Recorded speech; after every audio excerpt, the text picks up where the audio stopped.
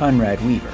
Today's guest is an award-winning documentary filmmaker and host of the new podcast, Explore Purpose, where he visits with guests to examine the mission that gives their work meaning, especially in the second half of their careers. He'll also share insights about his superpower, a drive to help others. I'm your host, Devin Thorpe. Welcome to the Superpowers for Good show. Conrad, welcome back to the show. I'm so glad to have you here. Thank you so much. Well, it's a real privilege to be here again. It's good to see you and looking forward to our conversation. Yeah, you are an amazing guy in so many ways. And I'm grateful for the goodness that you are and manifest in so many ways. I was listening last night to your YouTube show with the PTSD 911, I think you call it, right? Yes, right. It's called PTSD 911 Presents is the show, right? Yeah, it was, last night's episode was a great conversation, really powerful and profound about how our first responders have unusual numbers really shocking numbers of PTSD and suicide. And so the mental health concerns for our first responders is a genuine one that we need to address. And so I commend you for being it's one. It's such an important topic. And I've, kind of dove into this thing head first and really it's become a passion project of mine to tell this story. And so thank you for watching. Thank you for, I think we need more people who are listening and hearing this story, civilians who can help, kind of move the needle in the right direction for our first responder community. Yeah, so it's really important. It's critically important. You have come at podcasting with an unusual skill set.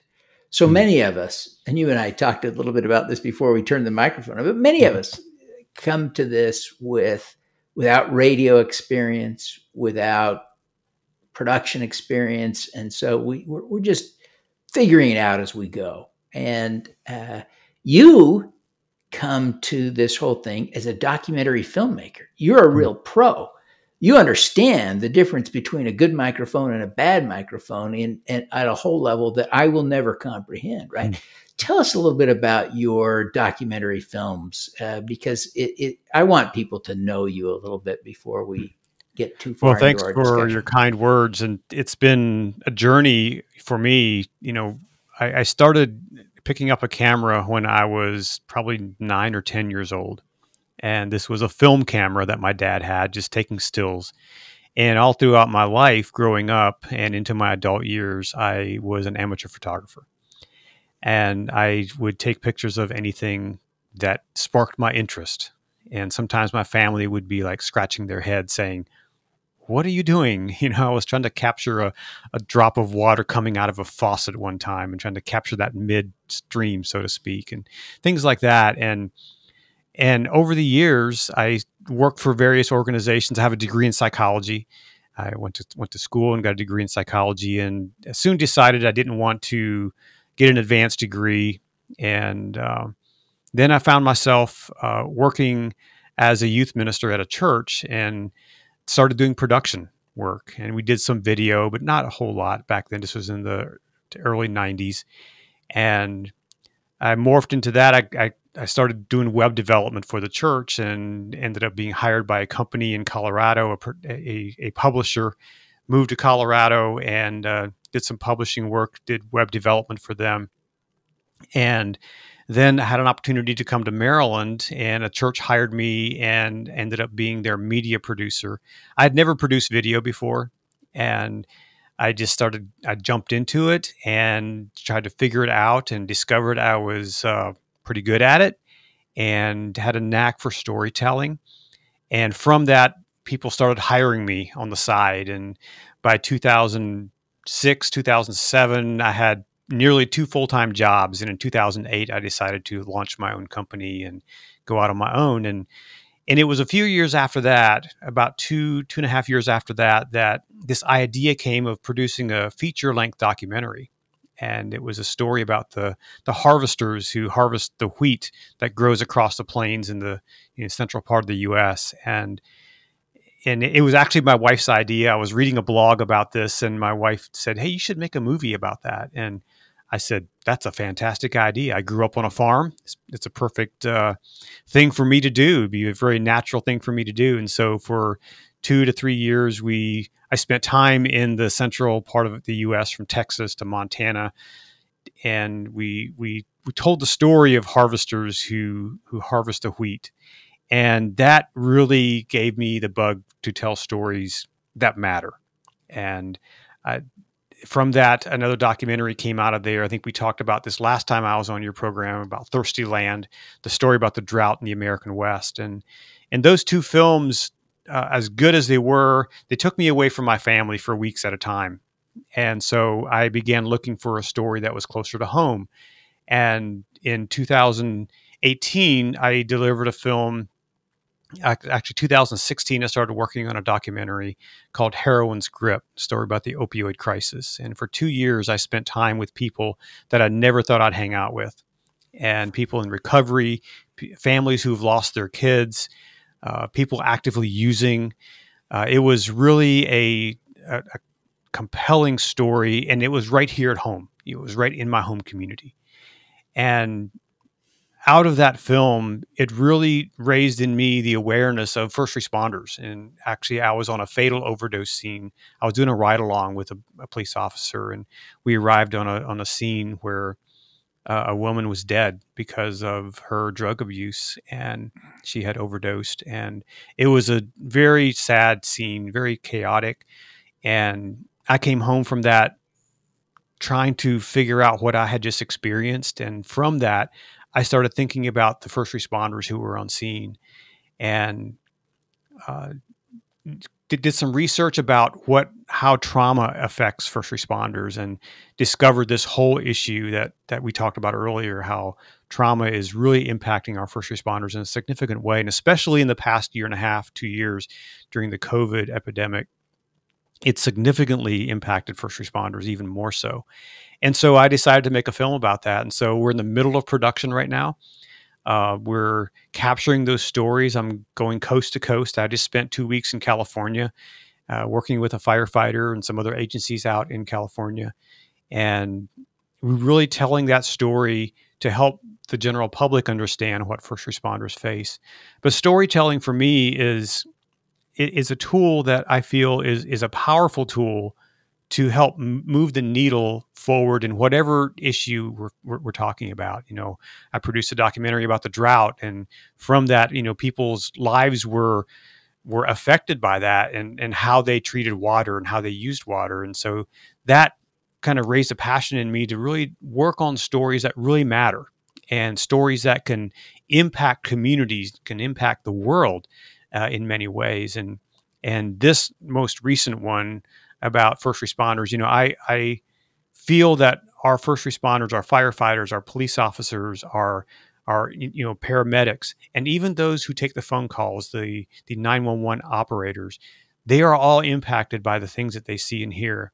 And these are the people who volunteer, who say, "I want to get the training necessary to become this person to take care of our community." And yet these are the very people who are often hurting the worst. And sometimes that's why we see stories on the news of things that went south, and and so I feel it's my job as a storyteller, uh, in my films and now in the podcasts that I have, to really bring out these stories that can transform lives, that can inspire someone to make a difference, can inspire someone to change the trajectory of their life. For example, in the film Heroin's Grip, I had this was one of the most powerful things. We have a scene in the film where we were given permission to film at a funeral, and it was a funeral of a young man who had overdosed from heroin. And a few months after the film came out, we were at a local event venue and screening the film, and a gentleman came up to me, and it was the father of this young man who we saw his funeral in the film. And he said, I come to every single one of these screenings locally because it's one more chance for me to connect with my dad. With my son. It's Yeah. one more opportunity to see and to have some kind of connection. And to me, when he said that, it was like, that was why I made the film. Yeah. And that's why I tell these stories, because it impacts lives, and sometimes these films, they don't make a lot of money, but they're rich. They make me rich as a person, as a human being. Yeah. And that's what and that's what I love. Well, it is an inspiring thing that you're doing, and I'm glad that you're doing it. As we think about heroin's grip, just this week, right? We saw fresh data that said that in a recent 12-month period, 100,000 people died from opioid overdoses. Yes, and staggering. 100,000 people, and we go back like 5 years, it was 30,000 people a year. So in just the last 5 years, it's tripled. Right. And you think that's 100,000 families who have lost their person. 100,000 families that had funerals, that had, that are crying. Some of them are crying themselves to sleep tonight because they lost their loved one. And for everyone that died, there are 10, 20, 50 more who are are addicted, right, and struggling with all the implications of that, and every day risking their lives because and it tells you something about the pain society is feeling right now. Yeah. The reason many of these folks use these drugs is to numb the pain.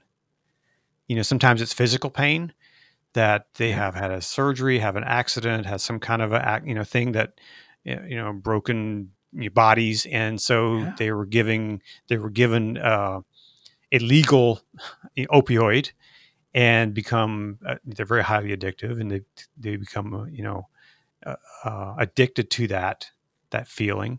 Or sometimes it's mental pain, it's anguish that they're experiencing that they are trying to mask with this thing. They the people I interviewed for that film, every single person who I interviewed who used said, you know what, the first time I stuck a needle in my arm, it was the most amazing experience I've ever had.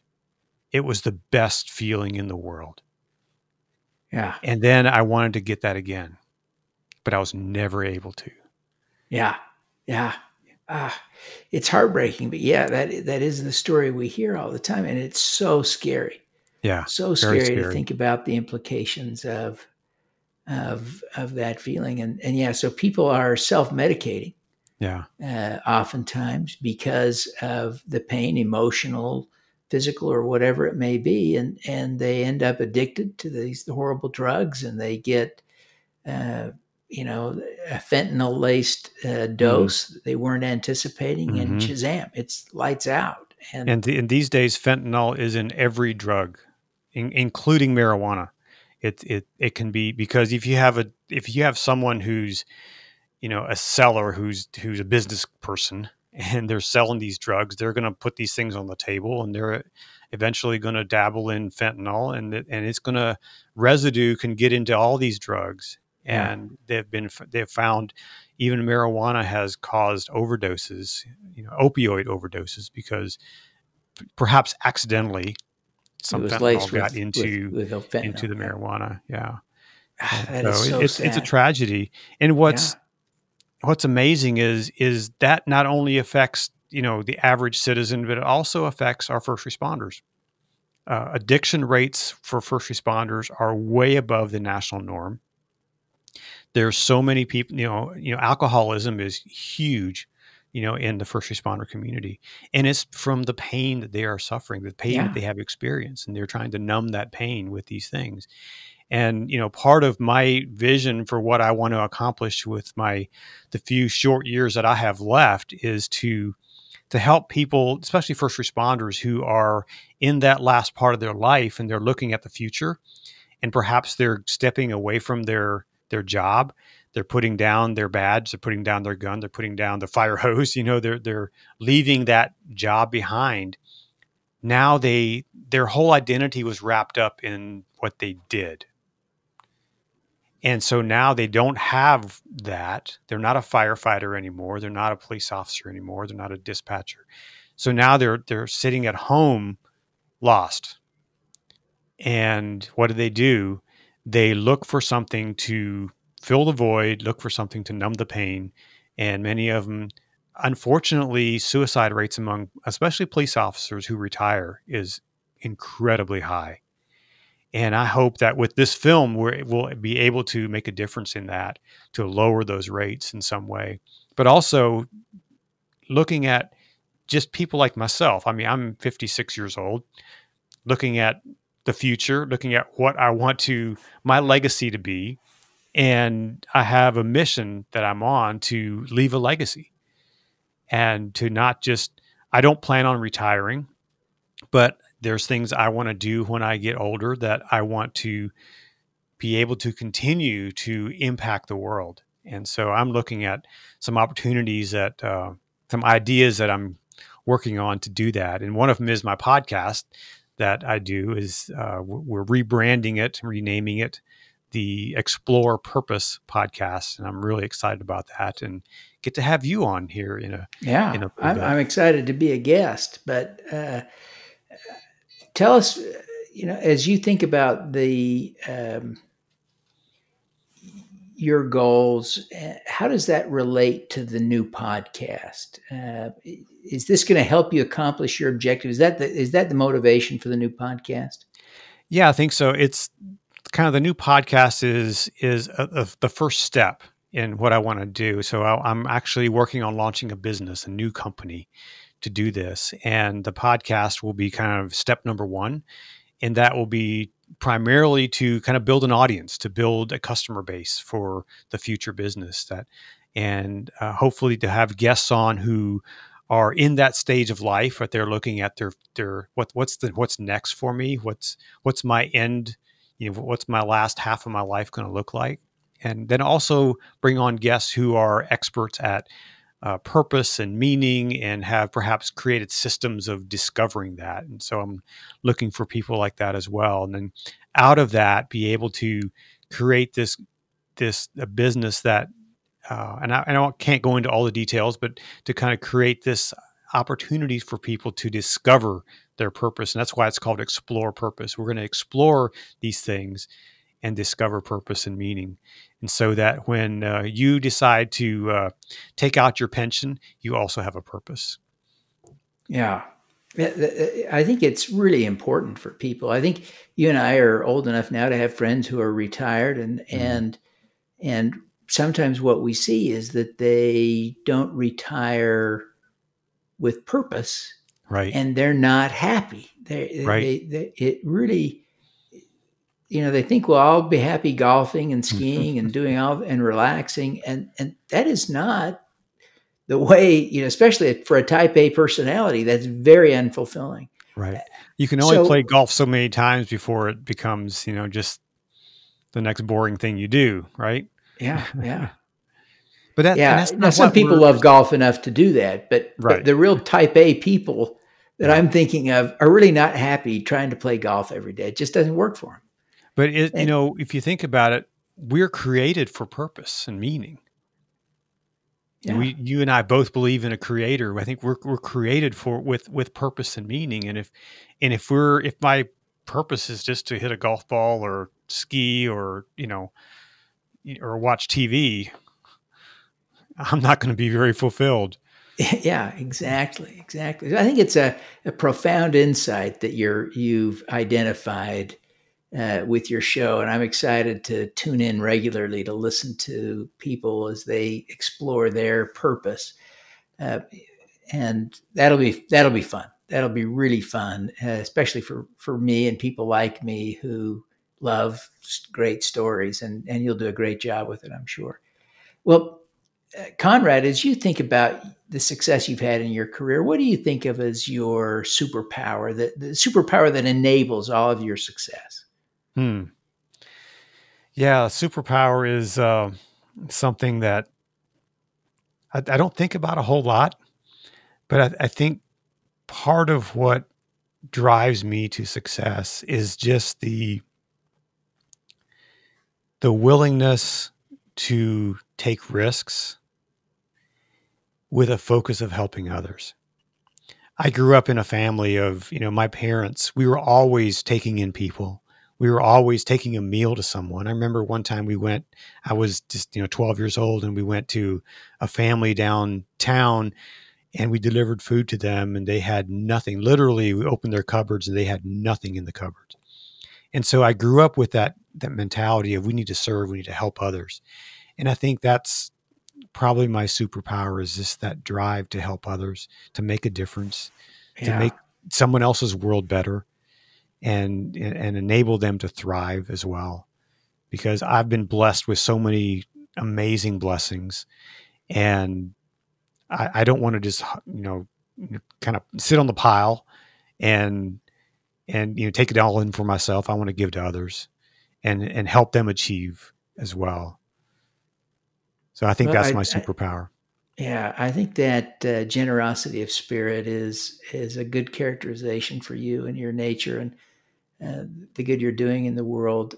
Um, One of the things that I believe and have observed is that it's hard for us to change the world unless at some level we're also willing to change ourselves. Boy. And that's one of the profound lessons I absorbed from my exercise of writing Superpowers for Good. And it's why I focused so much of my energy now on digging in to try to understand not only the activities of my guests like you. So understanding that you produce now 2 different podcasts and that you're a filmmaker and all these things about you is great to know. Especially if you're a filmmaker, I might pick up a clue or a hint from you, but or as a podcaster, I get ideas from you. But everyone can learn something about that generosity of spirit that you kind of described. And I apologize for putting words on your words, but it seems to me that we have to learn to be more like Conrad if we're going to do the kinds of things that Conrad does. And if we want to change the world, we've got to be more like the change makers. So, with that long introduction to a question, what would you say? How do people learn to be more like you? As you describe what I call your generosity of spirit, but how do you coach people, or how would you coach people to develop that skill?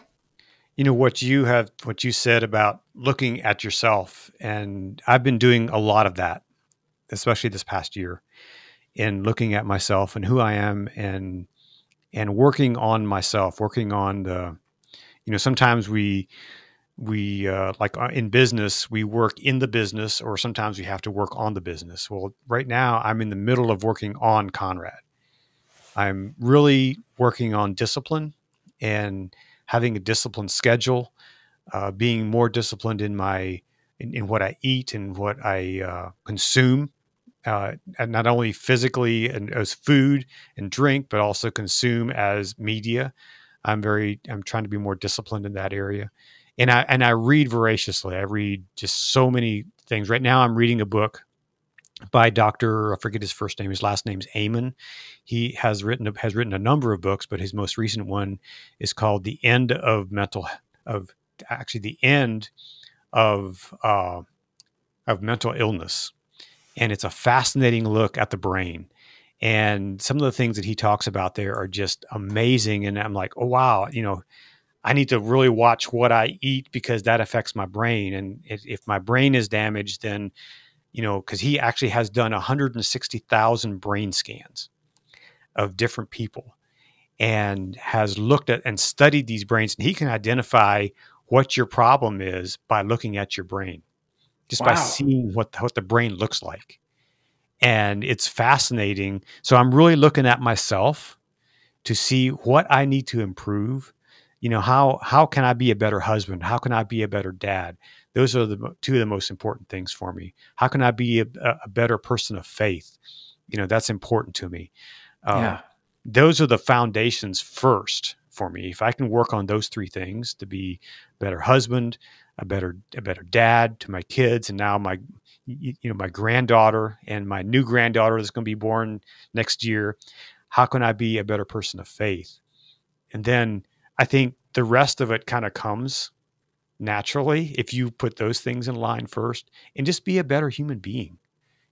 How can I look at someone? I had a conversation with a neighbor who's an African American. He's a vice president of a local university, very distinguished, gentleman. I highly respect him. And we were talking about the whole race issue in our culture today. And we had this very open conversation about that. And he mentioned something to me that just really made me stop and think. He said, you know what? When I'm out in public, and as a black man, he said, I see the looks, or I see the avoidance of a look. People look away. He said, I just want to be seen. I want to be recognized. And I had to think about my own interactions when I'm out in public. Do I look someone in the eye? And I've become a much more intentional, whatever color of skin they have, to look someone in the eye and to say, and to give them a nod, or to acknowledge their existence. Because sometimes a person can feel invisible. I know I've been that person. I've been a person in a room and I've felt invisible. And I don't want anyone to feel that way when they're in my presence. I want them to be acknowledged and to be seen, and to know that they matter. And so that's something I've been working on to become more intentional in how I engage with people, even passing them on the street. Even I was in San Diego a week ago, and there's the homeless population there is just everywhere, as it is in many cities, but down there especially. And to be able to walk the street and a homeless man is sitting there, with his can, waiting for someone to put some money in. And I typically don't give to them because there's many resources available, and sometimes, but I acknowledge them. I look them in the eye and say, "How are you?" And just that acknowledgement, I think, can make a difference in someone's life. Yeah. And so that's what I'm working on. I'm not perfect. I have a long way to go to be better at that, and be better at all these things: a person of faith, a better dad, a better husband. But I'm working on it. And so I read. Every evening before I turn the light off to go to sleep, I read, just to put things in my mind. And so, it's a work in progress. And one day, when I get to the other side, maybe then I'll be perfect. But until then, I have a long way to go. Yeah. I hear you, Conrad. Well, Conrad, I really appreciate you taking the time to visit with me today. It's great to catch up. Great to talk about all the issues. I mean, all the amazing, great things that you're doing. Of course, your films are inspiring and amazing. Your podcasts are great, and I'm excited to be a guest on your show. Thank you very much for inviting me. And but I want you to wrap up, if you would, now by telling people here how they can connect with you, how they can find your shows, how they can find your films.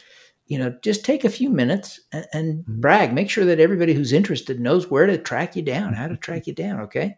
Sure. Well, thank you for that. So my website that my company that I have is Conjo Studios. That's ConjoStudios.com.